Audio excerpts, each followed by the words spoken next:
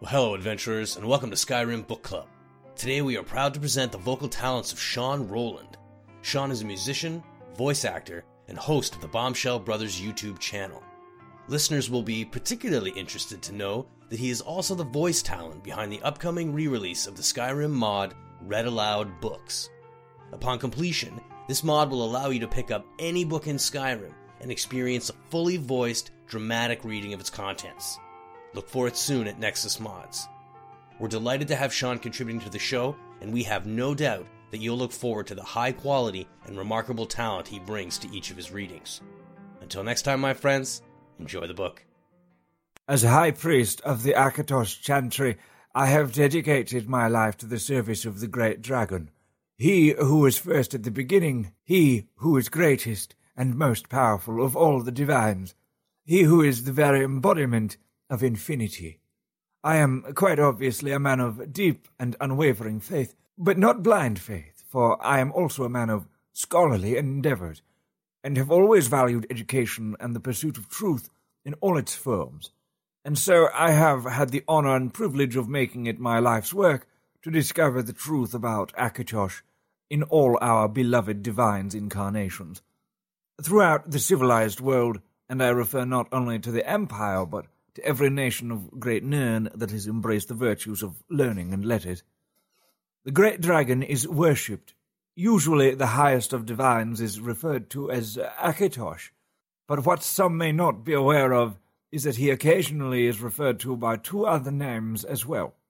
The Aldmer refer to Akatosh as Auriel. The Nords call him Alduin.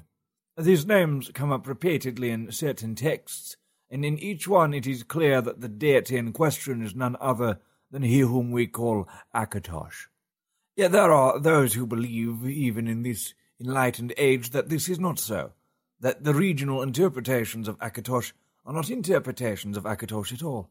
Rather, they are references to altogether different deities, deities who may or may not share the same aspects or be the Great Dragon at all. Many Altmer of Somerset Isle worship Auriel, who is the soul of Anuiel, who in turn is the soul of Anu, the everything.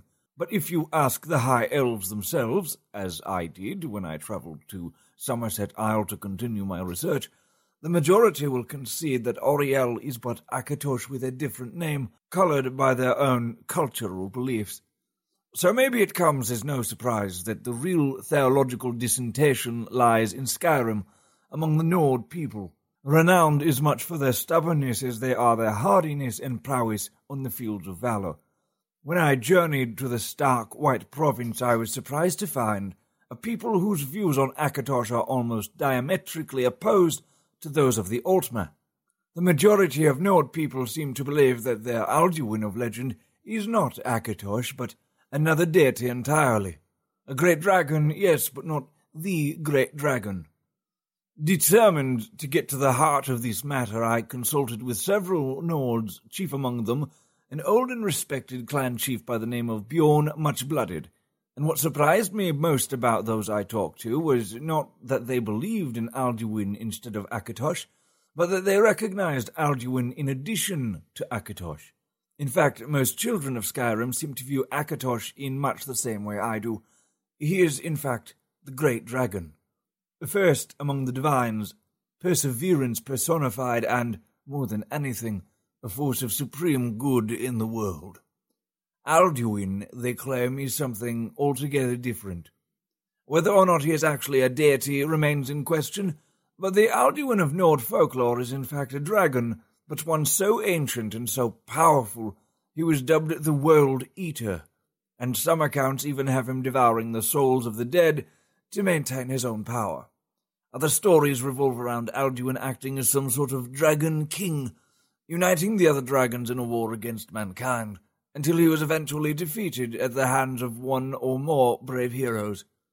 It is hard to deny that such legends are compelling, but as both high priest and scholar, I am forced to ask that most important of questions: where is the evidence? The Nords of Skyrim place a high value on their oral traditions, but such is the core of their unreliability.